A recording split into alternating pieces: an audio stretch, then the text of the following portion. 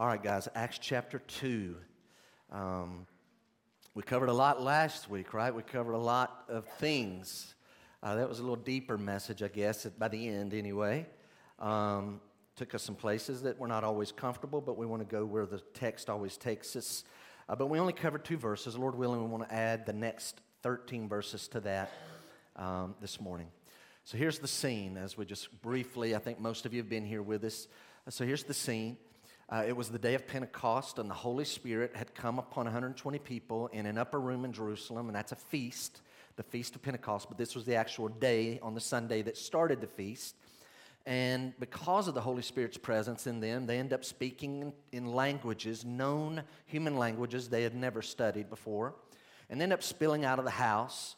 And Jerusalem is flooded during these annual feasts. There's 3 of them a year, and this one's called Pentecost in the month of June.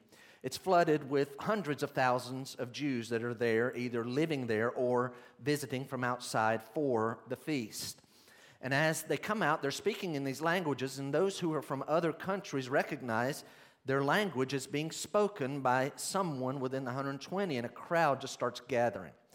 So if you've been with us, something I tried to do this past week that I pictured to help me is I want you to just pretend for a moment that we're in our back parking lot, and Peter is backed up by the 11, and he's over on the other side, and the parking lot is just filled with people. They don't have amplification like this, and so he's having to speak very loud at the top of his lungs, no doubt, trying to get some points across, and he has a message to preach. He began by saying that this outpouring of the Spirit was a fulfillment of Joel's prophecy in the Old Testament, chapter 2. And he was saying this was one of those fulfillments. And then he quoted that to them, telling these Jews that the prophet Joel's prophecy has come to pass this day. There's more to come later, but it has happened in this day. And he finishes the quote from Joel with a very powerful verse that appears many times throughout the Bible, multiple times even in the New Testament. And it's verse 21. So here's kind of going back just a couple of weeks. He finishes Joel's quote by saying that it would come to pass, and then it had happened. This is 2,000 years ago. Peter is saying, it has come to pass. The prophecy was, it shall come to pass that everyone who calls on the name of the Lord will be saved. Because that's a powerful promise. Everyone who calls on the name of the Lord will be saved. That's an awesome promise from the Word of God, but it is a frightening promise because only those who call on the name of the Lord will be saved.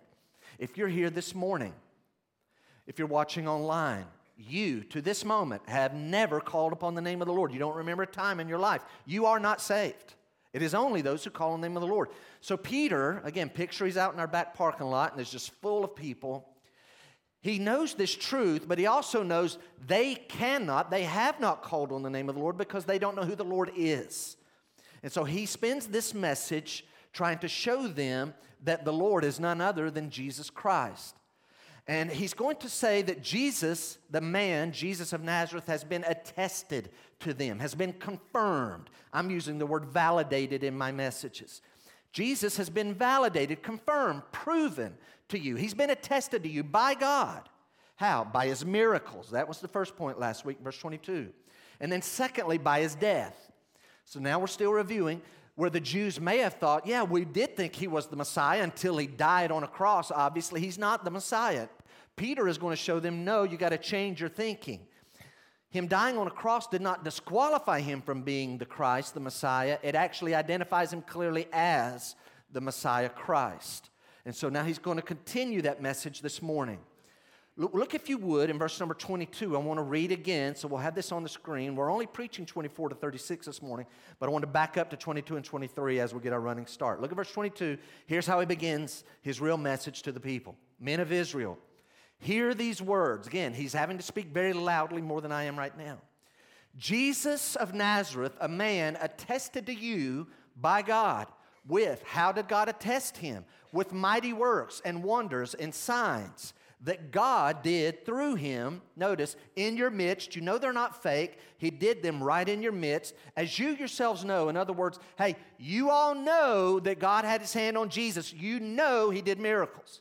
You know it caused you to have wonder. You know they are signs that pointing to a spiritual truth. The truth is his identity. You knew he was a man sent from God. And yet, verse 23, this Jesus, skip the next phrase. Look at verse 23 with your eyes. Skip the next phrase. Jump to the middle of the verse.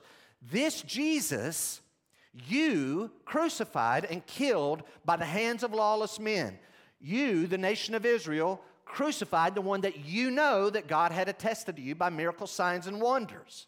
How has that happened? We spent some time on this last week.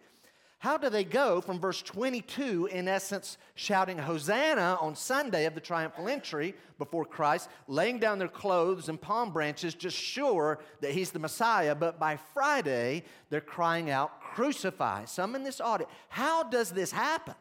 The answer is in the first part of verse 23. Peter says, this Jesus that's been attested to you by miracle signs and wonders, delivered up according to the definite plan and foreknowledge of God, you crucified and killed by the hands of lawless men. In other words, it's not just the definite plan and foreknowledge of God allowed for this to happen. It was in the definite plan and foreknowledge of God for this to happen, right down to the detail. All the wicked people who did all the wicked things to Christ was foreordained to have happened, because there's this definite plan, which we learned last week means this predetermined plan of God. So here's where we left last week. These things happen because the death of Christ in every detail was predetermined. In all of it, it was predetermined to happen. And even though all these wicked people had a part in it, though it was predetermined, that does not excuse them. But we didn't stop there. We learned that there is also a predetermined plan of God, not just for his death, but for all things, including your life.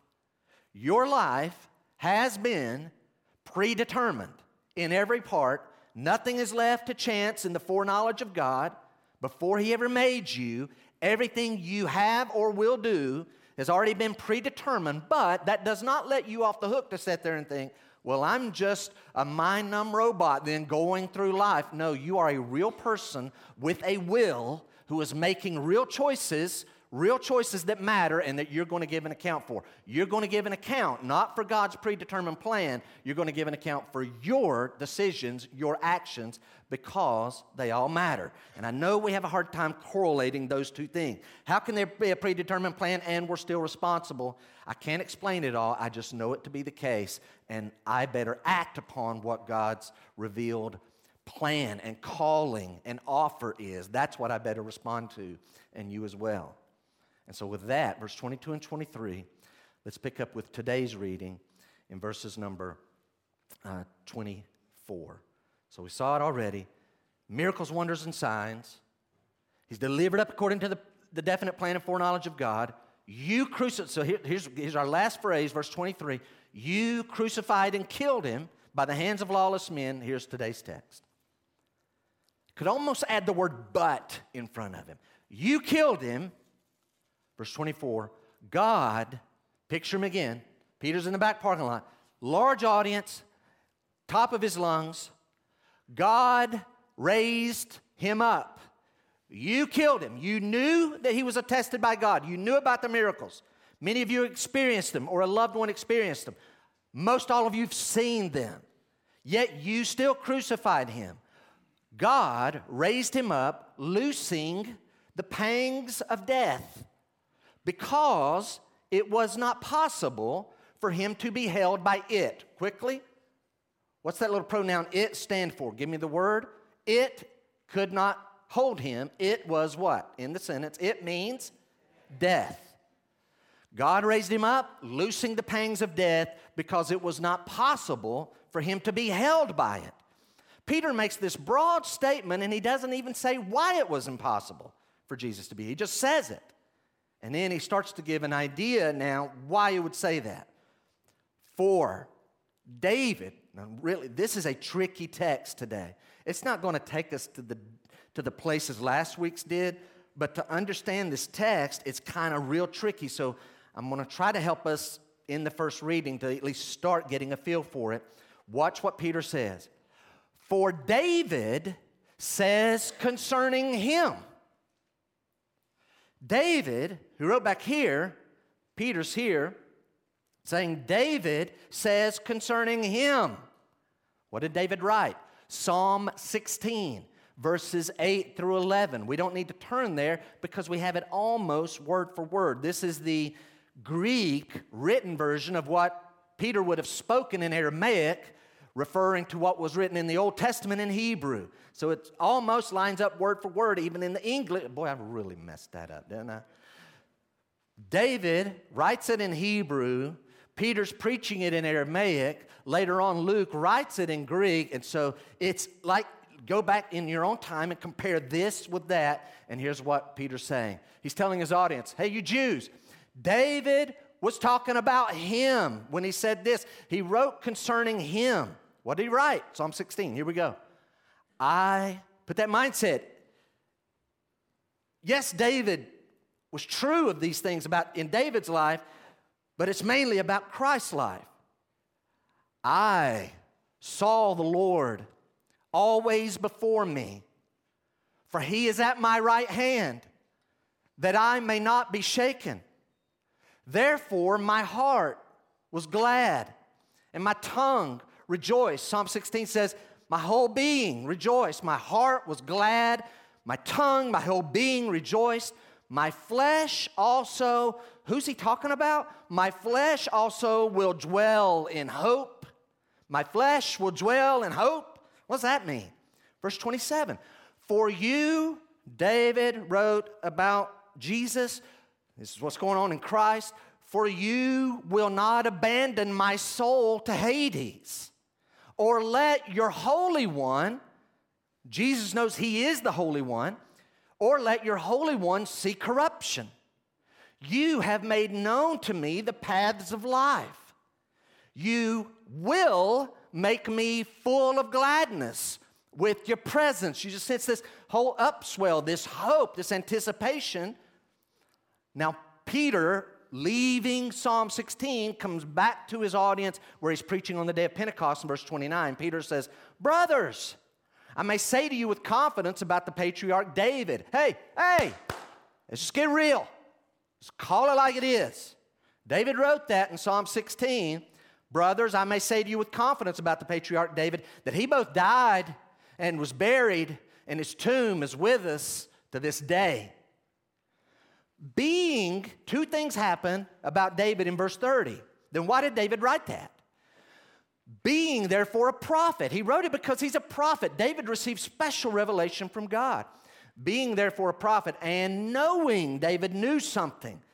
Knowing that God had sworn with an oath to him that he would set one of his descendants on his throne, he, David, foresaw. What did he foresee? He foresaw and spoke about the resurrection of the Christ. Pause. Peter's talking to an audience that does not allow in their theology a resurrected Savior because that means a dying Savior. Peter's saying, David saw it. David saw the resurrection of the Christ. Why don't you see it? Why do you not allow for it? Why do you think this man Jesus dying on a cross has disqualified him? Oh no, it actually identifies him. David saw it. Again, verse 30. No, verse 31. He foresaw and spoke about the resurrection of the Christ. Watch the inflection. That he was not abandoned to Hades, nor did his flesh see corruption. This Jesus, Peter's talking to his audience, this Jesus God raised up. And of that, we all are witnesses. God raised him up. We're witnesses of this. All right, then we've got some questions. I've got answers. Verse 33. Being therefore exalted, pay attention, I'm going to ask you a question in just a moment. See if you're thinking. Peter's preaching. Being therefore exalted at the right hand of God, he's saying Jesus is that, and having received from the Father the promise of the Holy Spirit, that means Jesus is sitting there. Jesus has received from the Father the promise of the Holy Spirit. He has poured out this that you yourselves are seeing and hearing. He's poured out this that you're seeing and hearing. What does this refer to? Could be more specific. The noise? All right, the coming of the Spirit? What is it? The speaking in tongues. Verse 33 again. Being therefore exalted at the right hand of God, and having received from the Father the promise of the Holy Spirit, He has poured out this that you yourselves are seeing and hearing. Yes, it is the Holy Spirit. It's this specific manifestation of the Spirit that was the speaking tongue. He's the one who's done this. Now down the home stretch, verse 34. Psalm 16. Oh yeah, Psalm 110 too. For David did not ascend into the heavens. David did not ascend into the heavens, but he himself says, the Lord said to my Lord. Here's Peter preaching to these people around 30 A.D., talking about something that was written at 1000 B.C., and here's what he's saying. Back when he wrote that in Psalm 110, verse 1, here's why that was happening. David did not ascend, but he wrote this. He himself says, the Lord said to my Lord, sit at my right hand until I make your enemies your footstool. Sit at my right hand. The Lord says to my Lord, you come sit at my right hand until I make your enemies your footstool. I'm going to crush them down. And then Peter concludes his sermon in verse 36. Let all the house of Israel therefore know for certain that God has made him both Lord and Christ. Who? This Jesus whom you crucified. God has made the Jesus you crucified Lord and Christ. So let's notice, how many have I got this morning? Let's say 3 because that's how many I usually have. I think it is 3. Here we go. Number 1. So last week we saw Jesus was validated by his miracles, and Jesus was validated by his death, the way it happened. Today, obviously, we're jumping in verse 24. Jesus was validated by his resurrection. He's confirmed, he's attested, he's proven that he is this person that Peter's going to make him out to be. How do we know this? Because of his resurrection. Write that quickly because I want to jump right on into this, guys. Here's what we're going to find. We're only in chapter 2. This is the first Christian sermon, the first one, and it sets a pattern. Here's what we learn, that the resurrection of Jesus Christ is going to be a dominant feature in the book of Acts. It is going to be central to the sermons in Acts. The resurrection, Jesus' resurrection is going to be central to the sermons in the book of Acts.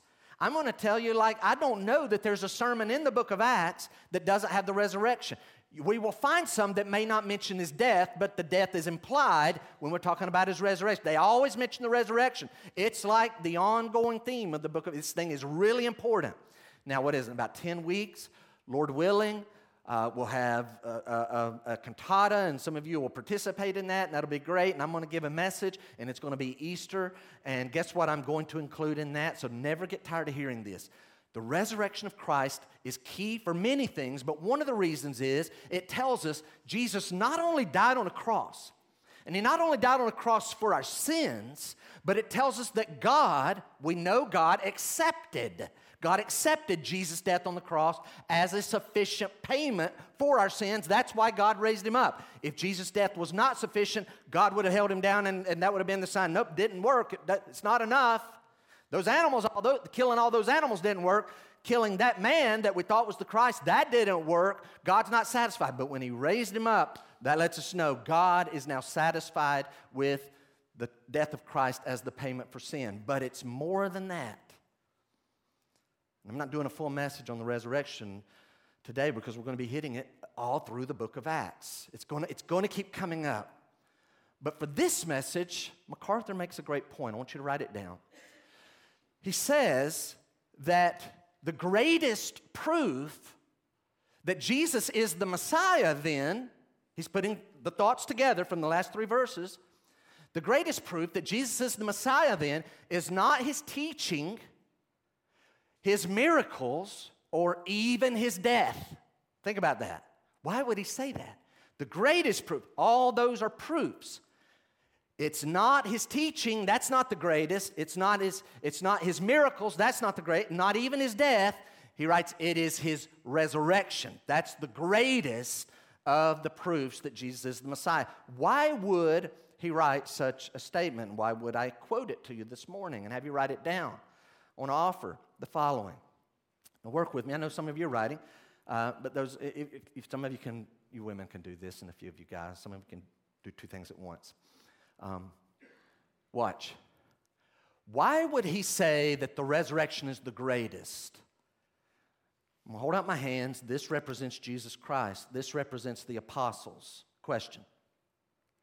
Which one of these two, Jesus or the apostles, taught and preached truths that were from God that the world had never heard before?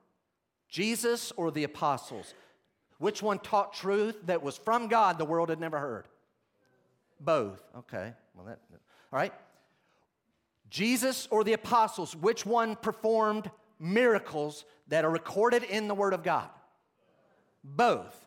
When did the apostles perform their miracles?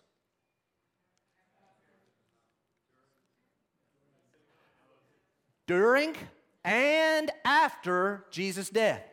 He sent them out in groups of two and he gave them this power. We don't have a lot of details. All we know is that they did miracles. And then after he's resurrected and back to heaven, they continue to do more. We're going to have some massive statements here coming up in just a couple of chapters about the apostles going to be doing all these wonderful things and God is blessing. And it's just left generic and broad. Okay? Jesus and the apostles, which of the two person or groups was put to death by their enemies because of their preaching? Both. So they teach, they perform miracles, and they're put to death. Yeah, but Jesus was crucified. Were any of them crucified? Peter, they tell us, was crucified. So maybe Peter is the Messiah. Oh, no. The difference being, why MacArthur would say this, what sets Jesus apart is he's the only one that was resurrected. None of the apostles were resurrected. Somebody may answer, Jeff, time out, hang on, that's great. You know others were resurrected besides Jesus. True. But I want to propose to you that most of them in the Bible who were resurrected by Jesus. And those people who were resurrected by Christ, none of their lives, their miracles, and their death in particular fulfilled hundreds of prophecies in the Old Testament. And none of the people in the Bible or in the history of the world who've been resurrected, like confirmed resurrected, like dead, cold, buried, funerals getting ready to happen or has already happened, those people, none of them predicted their resurrection well in advance like Jesus did, precisely saying, here's your sign, it'll be the third day. The resurrection confirms who Jesus is. It attests it. It validates. Now we're about 4 weeks removed. Look at verse 24, the second part. God raised him up, Peter's preaching, loosing the pangs of death because it was not possible for him to be held by it. About 4 weeks ago, it was Christmas, and you'll figure this out. When we preach Christmas messages about why this happened, why Christmas, it's always going to come back to ultimately three things. He relays specific things to us from God as God. He relays the message of God. He relates. Why did he become human? To relate with us, so to relate to us from God as God, never had that before, and to relate with us. That was half of this past Christmas. It was actually New Year's, we had to do it, but it was half of that message was on how he became human in every way, made like us in every respect, so he could relate with us. But y'all help me out. Neither one of those are the main reason Christmas happened. Jesus happened, Christmas happened, because the eternal Son of God needed to become a man so that he could die. We're always going to go there at Christmas. So we want to start writing that down. God's Son became a man primarily so that he could die. But here's the thing. He didn't stop being God. So as God, being God, in fact, in chapter 3, Peter's going to preach again, and he's going to call Jesus the author of life. So, yes, he's human and he died, but being God, the author of life, it was impossible. It was not possible for death to hold him down. Death could not hold him down. Death could not keep him in prison. It was impossible. In fact, we have this unusual word that we probably don't use a lot, except in scenarios like I alluded to a few moments ago. Loosing the pangs of death. God loosed the pangs of death. We usually associate the word pangs with what? Birth. There's a lot of direction. I'm not digging deep into that. Let's just throw this at you. Imagine a woman just coming to a conclusion saying, you know what? I just don't feel like doing it. I'm not up to it. I don't know that I'm just not going to do it. I'm not going to do what? I'm not going to have the baby. And I'm not talking about abortion, just like, I'm just not going to let it out. I'm just going to hold it in. And like, how old is that kid? Oh, it's a year old now. How old is 2? We don't really say birthday because there's not going to be a birth. I'm not doing it. I don't feel like it. How old are they now? Well, about 7 years, like 7-year-old kid. You're like, that is ridiculous. Nobody could do that.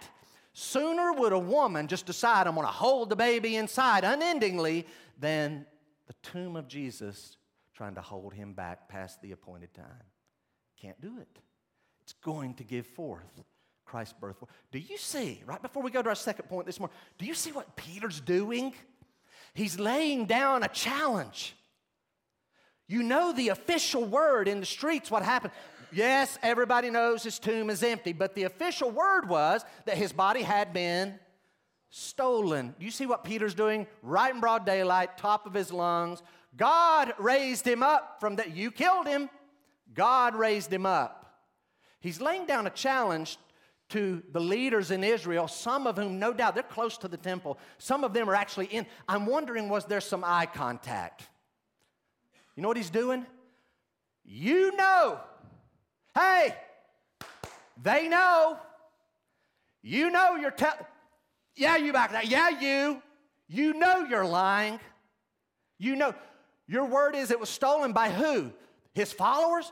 Well, here we are. Step up and say it now. Oh, you're not going to say it now because you don't want to get a little. Tell us, how did we do it with the Roman soldier standing there? How did we do that? Nobody confronts. Nobody shouts him down. What Peter's doing, he's laying a challenge. You know you're lying. And you got to live with that. You know, we know you're lying. You know that we know that you're lying. You got to live with that. You know that we know that you know that you're lying. How do you live with yourselves? I could really keep going with that and just keep adding that phrase again and again. It really gets ridiculous, but it is true. And all they can do is stand there and go, nobody shouts him down. Number 2. Before I hit the second point, I want to ask you, if you have your Bible open and if you have font like I do, you're going to easily answer this question. It's important. As we're looking at Peter's sermon in Acts 2, here's my question. What do verses 17 to 21, 25 to 28, and 34 and 35 have in common? 17 to 21, 25 to 28, and 34 and 35. If you have a Bible that just has the words all in the same, there's never any break, no changing of pattern, no setting off of paragraphs, you're not going to see it easily. Those of you that have your Bible open, tell me, what do verses 17 to 21, 25 to 28, and 34 and 35, they are all what? They're scriptures. They didn't have the New Testament. And pay attention right here, please. They had the Old Testament, what we call the Old Testament. That was their Bible. Here's Peter, a man filled with the Holy Spirit, who's an apostle. No one's going to be more authoritative in the history of the world other than Jesus, than Peter and the apostles, Paul included with that. And yet here he is. He's going to write 2 books of the Bible himself, but even he, filled with the Spirit, uses the Bible in like 11 of the 28 verses he's preaching. You see that? His whole sermon is like dominated by the Bible, by scriptures. Well, Jeff, why are you pointing this out? Because I got a couple pet peeves. I have issues, and by the way, this is a sad reality, not in all churches this morning, but in many, many, I'll bet you over half the churches this morning across our country, this is what's going to be happening. There's going to be a verse or two that's going to be used at the start of some sermons, and then it's going to kind of be left in the dust because that's just a little springboard to kind of make it official as they go off and start telling about their little life story, and they got some cute little analogies, and they got some cute little poems or downloaded stuff, illustrations off the internet, and a hymn or two that they're going to read, and they're going to call that a sermon. And there's going to be no Bible, hardly any Bible in it. And there's others, now I want to say this clearly, there's others that this is just a fact, 95% of their message is going to be psychology. I'm not against psychology. I'm not saying what they're saying is wrong. And I'm not saying what they're saying is useless, because it is useful. If we study people and we learn, here's the habits and here's what the stats say, and this is what is true over and over, I think we'd be foolish not to use those things. But what I really get suspicious when a guy gets up and preaches and just barely sprinkles in 5% of the Bible, but it's 95% psychology, don't call that a sermon. That's not the same thing. I have an issue with that. You make me real suspicious. You may be telling some nice, truthful things, nice podcast, right? But that's not a sermon. Sermons are going to, even if you only use a couple of texts, we're going to roll around in the text. We're going to roll around it. We're going to wallow in it. We're going to get it all over us. That should be, this is the first Christian sermon. This sets the tone. This is what it should be like. Now that I got that little rant out of my system, write down point number 2. This is where Larry says I get in trouble. I don't do true exposition. I do exposition with quite a few little mini topical sermons within my exposition. And I'm guilty. And that was one. Number 2. Jesus was validated by David's prophecy. He's validated by his miracles. He's validated by his death, the way it fulfilled prophecy. He's validated by his resurrection. By the way, this point today is really nothing more than continuing the last point, but a little more specifically. David's now saying he's validated by David's prophecy. Let's read it again, but with this in mind. I want you to read it with this in mind. The note will come up again in a moment. Everybody with me? What David wrote in Psalm 16, 8 through 11, is true of David. It is true of David. All but one little part. So it was true in his life, but it was more true in his future descendant. It pointed in a far greater way. So it's true for him. It's true for him. So we could read that over and over, and I could read this, and we could go through mindset. Here's how David lived life. But as we do it, I want us to kind of think this is how Jesus lived his life, because David was mainly writing about Jesus. We'll finish that note in a moment. Look at verse 25 again. Get your Bible open. For David says concerning him, Peter's preaching. This is what's going on in him. I saw the Lord always before me, for he is at my right hand, that I shall not be shaken. Therefore my heart was glad and my tongue rejoiced. My flesh also will dwell in hope. Why? For you will not abandon my soul to Hades, or let your Holy One see corruption. You've made known to me the paths of life. You will make me full of gladness with your presence. In fact, Psalm 16, the next phrase goes on, talks about at your right hand are pleasures forevermore. So I'm not sure why Peter didn't include that. He includes it down in verse 33 in essence. So it's true of David, write this down, but it was in a far greater way pointed to the Christ, the future descendant of David. How do we know this? Because verse 27 in Acts 2 could not possibly be talking about David. Couldn't be talking about David, because David's body had died and was buried and had decomposed literally over 1,000 years before this.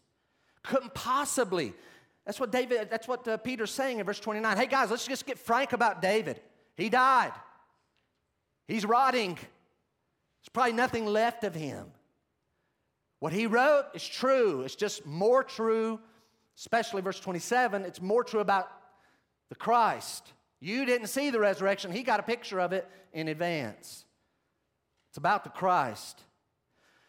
Do y'all understand David was a real man with a real body? I mean, a good one. He had a good one. I'll promise you this. If David was here this morning, if he didn't live back then and he lived now, this guy had a brilliant mind and the best heart. He says he's the best. If David, If David was here this morning, here's all I know. Men in the Old Testament flocked to him and they would die for this guy. If he was here this morning, all the guys in here, man, we'd like him. And all the women here would be like, and who is that? Who is that guy? Whoa. You would know. But that's in this life. His time had come and it had gone, and he was in his day as a teenager and as a young man and as a middle-aged man and as an older man, and then he died and his body was buried and it just shriveled. It's ugly. You would not want to see the body of David right now. But he was talking about Jesus. Keep your notes going. This is important. Verses 25 to 28. Why is Peter using this? This is giving us a snapshot into the mind of Jesus just before his crucifixion. And that's where I want you guys to go with me for the next few minutes. Let's go into what we are getting. This is such a unique passage that is giving us, I always get a little bit of heebie-jeebies in John 13, and I always get a little bit, that's at the foot washing that Mike referred to. Thankfully, Lowe's let us do that promo this morning. Saw that. We're down there and like, hey, start shooting. That's great.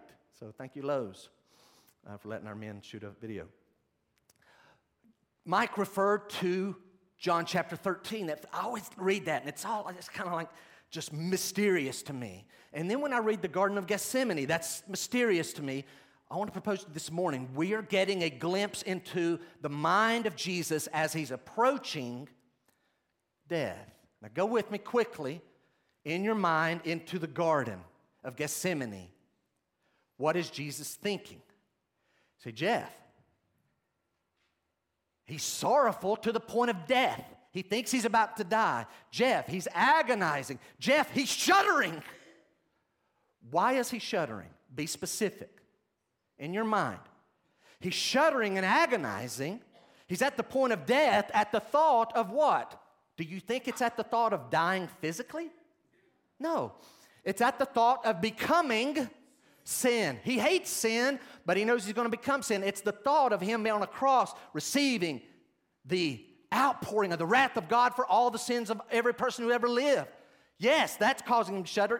That's causing him anguish, but not physical death. Write this thought. He shuddered in the garden, yes, but he faced the actual moment of death, according to our text, with absolute full assurance that God would not let his body decompose. He knows my body will die, but I will not decompose. I will not be left in the grave. This is his mindset. In fact, I'm thinking when I read it, and I'm not going to go there fully, but let me refer to this. You know what this text reminds me of? You see verse 28? Now the end of verse 26, look at the end of verse 26. Here's what's going on. David was writing about the Christ. My flesh also will dwell in hope. It's not, boy, I hope so. There's a confident expectation. I know this will happen. I know this will happen. That's what's going on in the mind of Christ. It reminded me of Philippians chapter 2. Let this mind be in you, which was also in Christ. What was in Christ's mind? Let's go back to eternity past. Jesus is in the form of God. We studied that out a few years ago at Christmas. That means he is God. So here he is as God. He knows that equality with God is not something to be grasped. Watch, this is important. So here's Jesus. I'm sorry, not Jesus. Here's the Son of God who knows he's equal with God. He doesn't think that being equal with God is something to grasp for, like one day I'm going to get there. He has it. But he also knows that I don't have to grasp this and clutch it and squeeze it as if I know I'm not going to become a human being. I know your little plan. I'm going to become a man. You're going to let me die and you're going to let me rot so you can have it all to yourself. No, he doesn't have that at all. He doesn't have to squeeze his divinity. Yes, I can maintain that and become a human being because I can trust my Father. He goes into this with full hope and assurance and rest that God's promises are true. I got a lot out of verse 25. I'll not be able to give it all to you this morning. You ought to go swim in it. What was Jesus' mind like? For David, Peter says, David says concerning him, here's what Jesus thought. I saw the Lord always before me, for he is at my right hand that I shall not be shaken. Y'all got to get this. As Jesus going through life, he always saw the Lord before him, always at his right hand, so he will not be shaken. MacArthur helped me here. He writes, I get it, the right hand symbolizes protection. He says in a wedding ceremony, the bridegroom stands to the right of the bride. I did my daughter and Matt's wedding just back in September, and sure enough, as I'm speaking, facing the audience, and they're facing me, Matt is here, Erica's here. He's on her right. You know what that symbolizes? I'm the protector. Bride's here, husband's here. I'm the protector. Again, MacArthur writes, the right hand symbolizes protection. In a wedding ceremony, the bridegroom stands to the right of the bride. In the ancient world, a bodyguard stood on the right side of the one he was protecting. Why? Because in that position, he could cover him with his shield and still have his right arm free to fight. If I'm the bodyguard, I'm protecting this person, I'm standing to his right. Oh, an incident comes up, I'm able to shield, and I can fight here. I'm standing to the right. This is the position of protection. What's going on? Verse 25 shows us how Jesus went through life. He just went through life knowing I've got a bodyguard here all the time, and it's my Father. I don't need to go through, you're going to... He don't have to do that. God is his constant bodyguard. Write this thought. Jesus didn't live feeling scared and afraid. Why? He lived feeling completely secure. Why? Because Jesus lived with a constant awareness of the presence of God. As he went through life, he just knows God is constantly at his right hand. He's always there, always there. You ought to go home and just swim in that. Jesus lived with a constant awareness. Oh, by the way, there is one exception. There's only one time where he did not have the constant awareness of the Father's presence. Where was that? Say it. Yes. Watch. 9 a.m. he's on the cross. He says, Father, forgive them. They know not what they do. He prays it over and over. That's what the wording. From 9 a.m. to noon, he's aware of the Father's presence. But from noon to somewhere around 3, it got dark. And in that, he cries out, my God, why have you... Every other time he addresses God, it's always, Father, Father, Father. But for that little 3 hours, he is not aware. Why? Because he is being forsaken, because he has become sin, and the Father is pouring out his wrath on him. But other than that, he always... And oh, by the way, by the end of the cross, that awareness is back. Father, into your hands I commit my spirit. And oh, by the way, I'm trusting you with my body. That's the way to live. Could I borrow you, Brother Victor? Could you stand for a moment? Yes, sir. I just want you to make a little loop. We're going to right down there, and you're going to come up those steps and come right back here and back. Would you just do that? Together? Yes. Well, you just do it. Okay. Y'all just have to forgive us. Is there any chance that Brother Victor can, forget I'm right here? Not be aware? Are you aware that I'm right here? Quite aware, it seems like. For sure, he says. Is this how you go through life? Thank you. Okay. Thank you. You say, that's ridiculous. That's how David lived. That right there.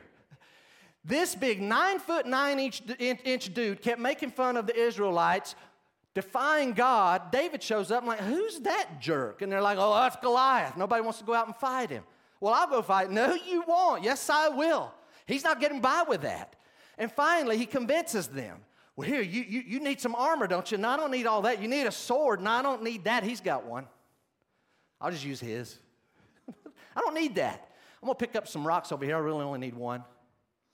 And there stands Goliath, looks down at little bitty David, a young man, and his attitude is this what you've come up with? A little boy, a little stick? Ha, ha, ha, I'm going to... And you know what David's attitude? I'm reading between the lines. When I get my hands on you, I'm going to literally cut your head off your shoulders. You don't stand a chance. I'm going to kill... You don't even have a sword. Get over here, little boy. I'm going to cut your head off your shoulder. Y'all do know what happened there, right? Oh, I know he killed him with the stone. Took his own sword and cut his head off. David's attitude, do you not see this? Do you not see this? You don't have a chance. Do you go through life like that? That's how David went through life. I just happened to be reading Psalm 23 this week. Yea, though I walk through the valley of the shadow of death. I'm in a valley. You ever been there? I'm in a valley and it's dark. Death seems close. My mind's where death really is. David says, though I walk through the valley of the shadow of death, I will fear no evil, for you are with me. Your rod and your staff, they comfort me. Your rod and your staff. David says, the Lord is my shepherd. Do you see what he's doing? David sees himself as a little sheep. And God is his shepherd. This is David in the flock. He's not the only sheep, but David is just, he's just enjoying life. There's the shepherd. Life's good. And he's eating his grass, and all of a sudden some wild cat or some wild dog, a wolf, coyote, or whatever, all of a sudden they show up. And the little hart and the sheep, and they start getting scared, and they're looking. Then look over at the shepherd. Does the shepherd even see? Oh, the shepherd does see. And finally it's, oh, shepherd's getting up.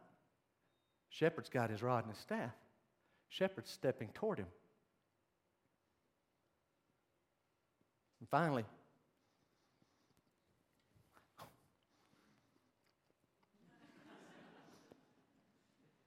I'm good. That's how David lived. Not all the time. He forgot about it when he was on a balcony and looked down and there was a woman bathing. And instead of going, oh, whoa, go tell that woman she's got to get some curtains. My goodness, I can't walk on my balcony? Tell her to do better than that. Wow. Sorry, Lord. That's all right. You did the right thing. He forgot about it. Jesus, I saw the Lord always before me. I'll not be shaken. I find that we live secure when we go through life with an awareness of God's presence. And we get shaken when we forget that. The result is verse 26. Jesus says, he dwells in hope. What does that mean? His flesh will dwell in hope. Why? Verse 27. For you will not abandon, he knows, you will not abandon my soul to Hades or let your Holy One see corruption. Write this down. What is Hades? Hades is the Greek New Testament equivalent of the Old Testament Hebrew word what? Sheol. Sheol. So Hades is the equivalent of that. Hades, you say, what does this mean? It represents the grave. And I don't mean like where the backhoe digs out a grave that's 6 feet deep and by those dimensions. It's what the grave represents. So hang with me. Hades represents the grave. It represents the place. There's a real place where souls that have departed from their body, they all went there. So they go there to the place of departed souls. Back in the Old Testament time, when Christians and believers died, they just didn't go to heaven. They went to Hades. But Hades, by putting it all together, seems to me that Hades had 2 compartments with a great gulf between, according to what Jesus says in Luke, in the book of Luke, the gospel. So there's this paradise side of Hades, and then there's torment side of Hades that we associate with Gehenna, hell. And so you say Jesus had to go to hell, to the torments? No. He went to paradise, Abraham's bosom, but they were able to see and have some communication with those that were over in hell. This is the place of departed souls of the unsaved, damned people that never believed in the promises of God. So what verse 27, write this down, means Jesus, as he's approaching this, knows he will die, his body will die, his body will be buried, and his soul is going to Hades. But he's not going to stay there very long. Not going to be there long at all.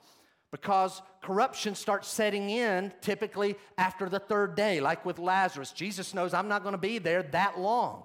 Verse number 28. Here's what the mind of Christ is. Here's why he's able to rest in hope. Because you've made known to me the paths of life. You will make me full of gladness with your presence. Let's get tricky just for a second. Jesus knows his body's going in a tomb, a real tomb. It really will die. He'll go there. His soul is going to Hades. But he's not going to be there that long. And he knows that when he comes out, he ultimately and very soon is going to the Father. In part, I could say he's going to return to the Father. Now, here's the tricky part. In my mind, I wouldn't die for what I'm about to say, but I think it's accurate. As the eternal Son of God, who is Spirit, the Son of God is going to return to the Father, but he knows as he goes, he's not just having the spiritual ascension to the right hand of God.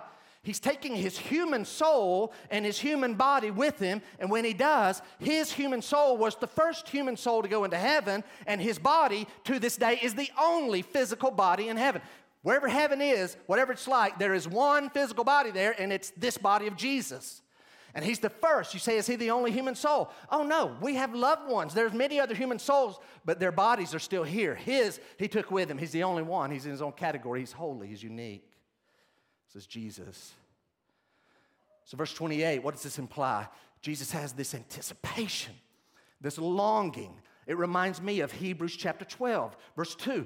We're to look unto Jesus, the author and finisher of our faith, who for the joy that was set before him endured the cross, despising the shame. So he endures the cross, he despises the shame, hates the sin and the shame, hates it, but he's anxious, he's ready. Think about it this way. He and the Father have had face-to-face communion for all of eternity. All of eternity. We can't even understand that. But for the last 33 years, that's been laid aside as he's been on earth, and he's ready to have it back. The only thing that stands between him and that, as he's coming down, he's getting ready to pray in the garden, we're looking at about 16 hours. He's going to agonize in the garden. He's going to have 6 phases of a corrupt trial. There's going to be some beatings. He's going to be crucified. That's horrible. The worst, though, he's going to become sin, and the Father's going to pour out the wrath of eternity on all of our sin, on Christ. But then he's going to physically die, and his body will be buried, and his soul will go to Hades. We don't know what he did there for those parts of 3 days, other than he preached to the captive spirits, the evil spirits that since, not all of them, but some evil spirits were so bad, they did something that made God so angry that they were put in a captivity. And Jesus went to Hades, and part of what he did was he preached to them the victory. I don't know. Did he go Ric Flair on them? I don't know. You lose. Woo! I don't know what he did. But man, he let them have it. Man, he preached. You lose. We win. And then he resurrected. That's what Christ did. Now, verse 28. This is maybe, if you're a Christian, this may be like the main thing. My last point is all setting up toward next week. So I want you to get this last little nugget. This is key. Man, I've talked to a few people. Even this morning, I've talked to people. You better zero in right here. Right here is where it's at. What is Jesus doing in verses 25 to 28? He gave us, write it down, a perfect pattern of how to face suffering and even eventual death. Suffering's coming. There's people in the room right now. They're suffering. They're in pain. Maybe physically, but emotionally, mentally. They'd rather that some in the room would trade off some emotional, mental pain for some physical pain. Oh, yeah, I'll take that. Give me that. This is worse.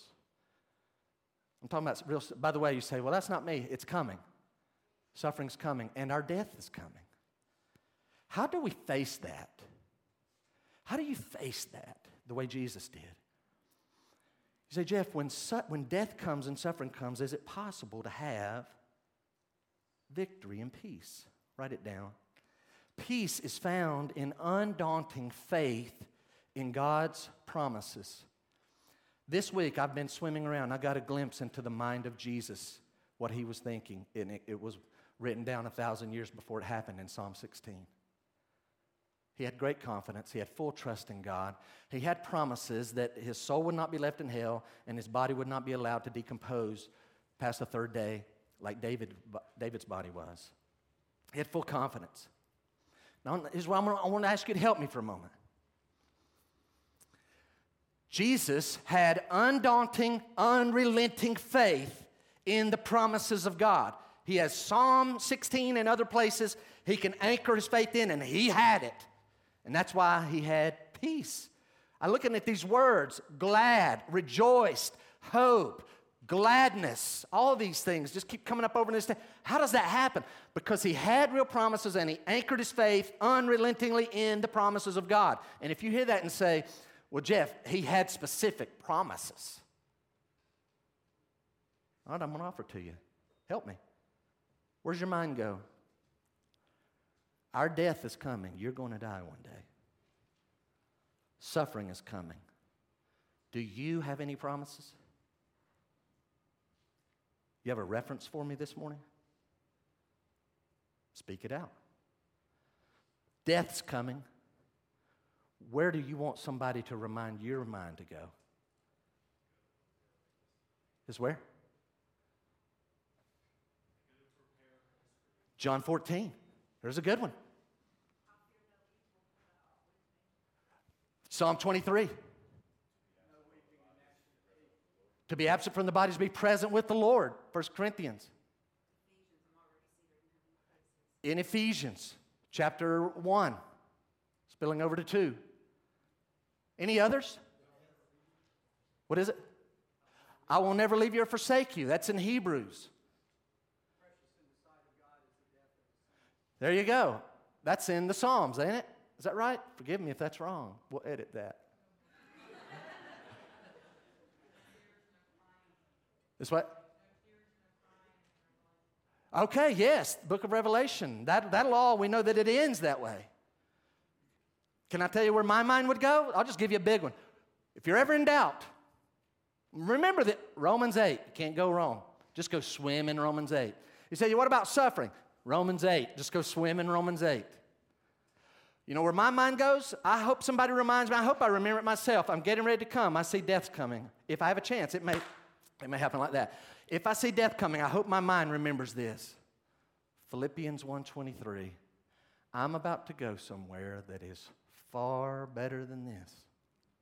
Not better than that. I'm about to go somewhere that's far better. I'm getting closer. Oh, you're upset? Don't be upset. You do understand. I'm about to go somewhere far better than this. Suffering. How about Philippians chapter 4? Be anxious for nothing.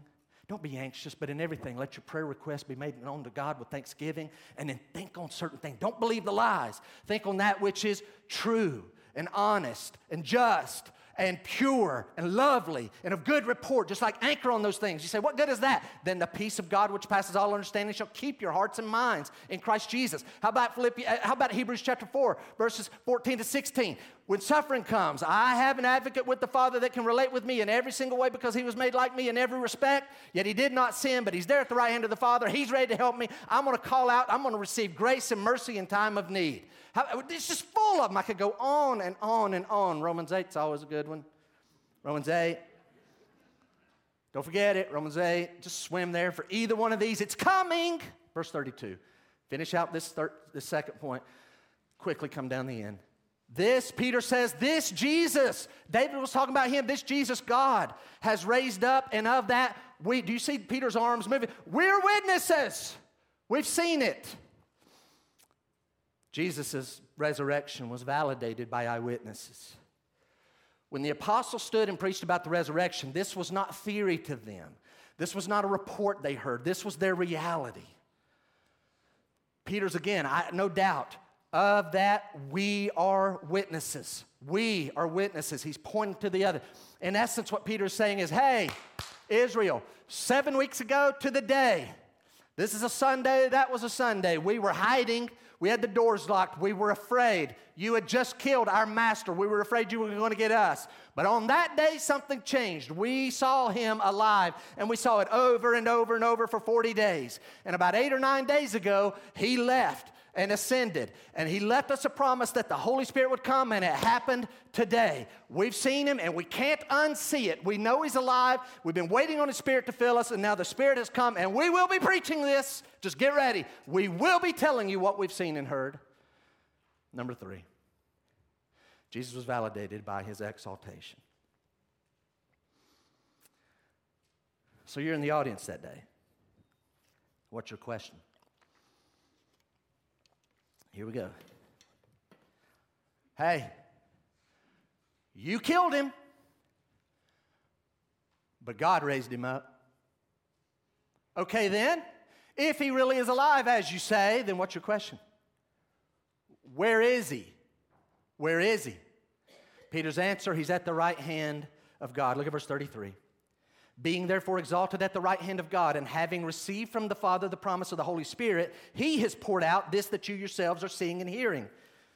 F.F. Bruce helps me here. Bruce writes about Jesus.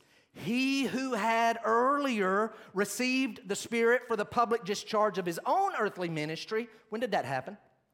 When did Jesus receive the Holy Spirit for his own earthly ministry? At his baptism. So he who had earlier received the Spirit for the public discharge of his own earthly ministry had now, at the right hand of the Father, received that same Spirit to impart to his representatives in order that they might continue and indeed share in the ministry which he had begun, unquote.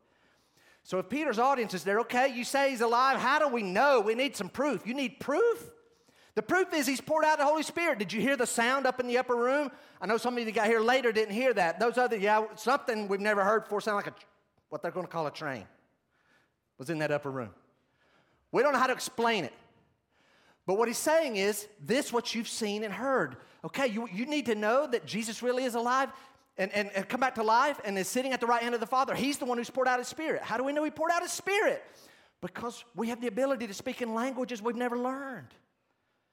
How do you all explain this? I thought about it. Watch.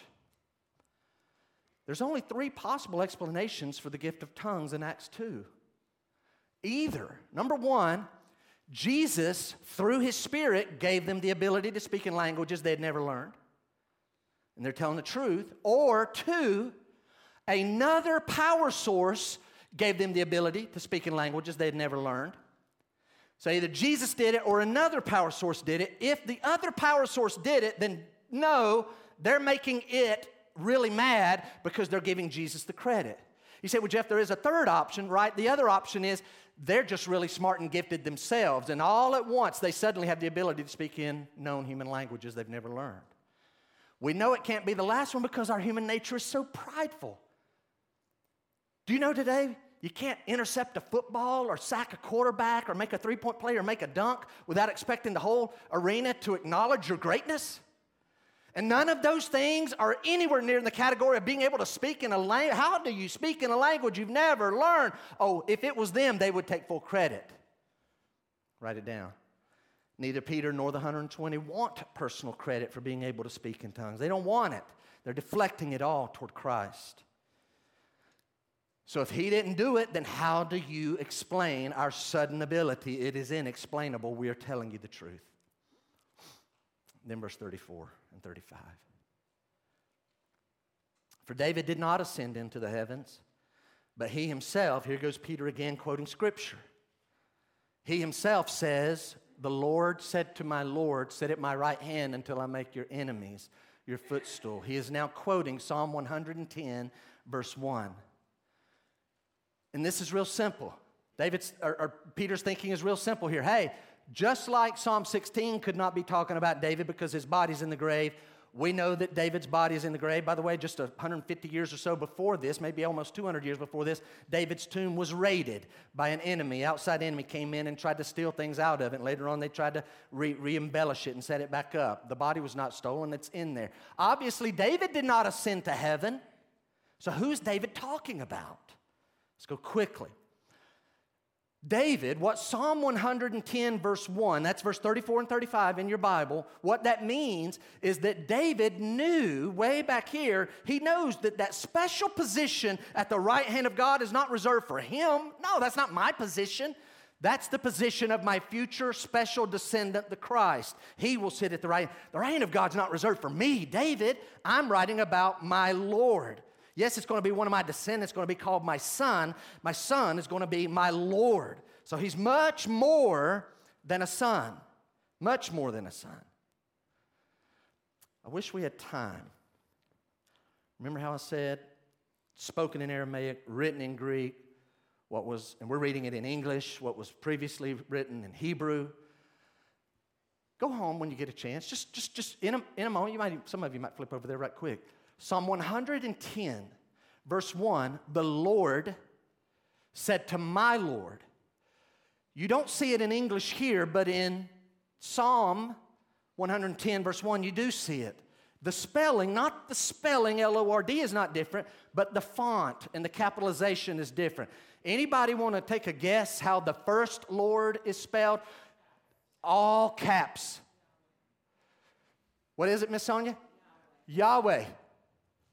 So in the Old Testament, you don't see it in the New Testament, we see Lord. In the Old Testament, you got to pay attention. Is it capital L, capital O, capital R, capital D? That's Yahweh, the I am, self-existent, eternal, self-sufficient God who makes covenants with Israel. The Yahweh, the I am God, is talking to capital L, lowercase O-R-D, back in Psalm 110. Who is that Lord? That is none other than Adonai. Adonai is the sovereign one. So here's David writing and saying, Yahweh, the I am God, says to my Adonai, the sovereign one, you. So what we have here is God calling God to sit at his right hand. What we have ultimately, let's just cut to the chase, God the Father calling God the Son to sit at his right hand until I make your enemies your footstool. Now we finish with verse 36, and I'm going to stop abruptly. You'll be surprised. No big long drawn out, because we're setting up for next week. A lot of teaching today. Next week there's going to be some preaching. Verse 36, Peter concludes. Let all the house of Israel therefore know for certain that God has made him both Lord and Christ. They're thinking, who? This Jesus whom you crucified. Uh-oh. So we have these three names or titles. Y'all help me out. Look at verse 36 with your eyes. Which one of those is his earthly human name? Jesus. So now we have this term Christ. Write it down. Christ means the anointed Messiah of the Old Testament prophecies. So this one that's coming, his name is Jesus. He's the anointed Messiah, the Christ that fulfills the Old Testament prophecies. So then who is this Lord? Lord means the absolute ruler over all things. Y'all help me out. If this person's the absolute ruler over all things, then they have to be who? 3 letters. God. Got to be God. Jesus is his human name. Christ means he's the Messiah, the anointed Messiah of the Old Testament prophecies. Lord means he's at the top. He's the absolute ruler, absolute master, absolute ruler over all things. Nothing gets by him. He has complete control. He's God. And if you say, I don't really believe that aspect of it, write this down. The word Lord in verse 36 is the same word as the word Lord in verse 39, which proves Jesus is God. Because verse 39 says, and this is next week's message, for this promise is for you and for your children and for all who are far off, everyone whom the Lord our God shall calls to himself. I don't know if you got all of that. Here's where I'm leaving you. What's Peter's point? Israel. Hey, men of Israel, listen. About AD 30. You are the generation. You're it. Our forefathers have waited for 1,500 years since Moses, 2,000 years since Abraham for the Messiah to come.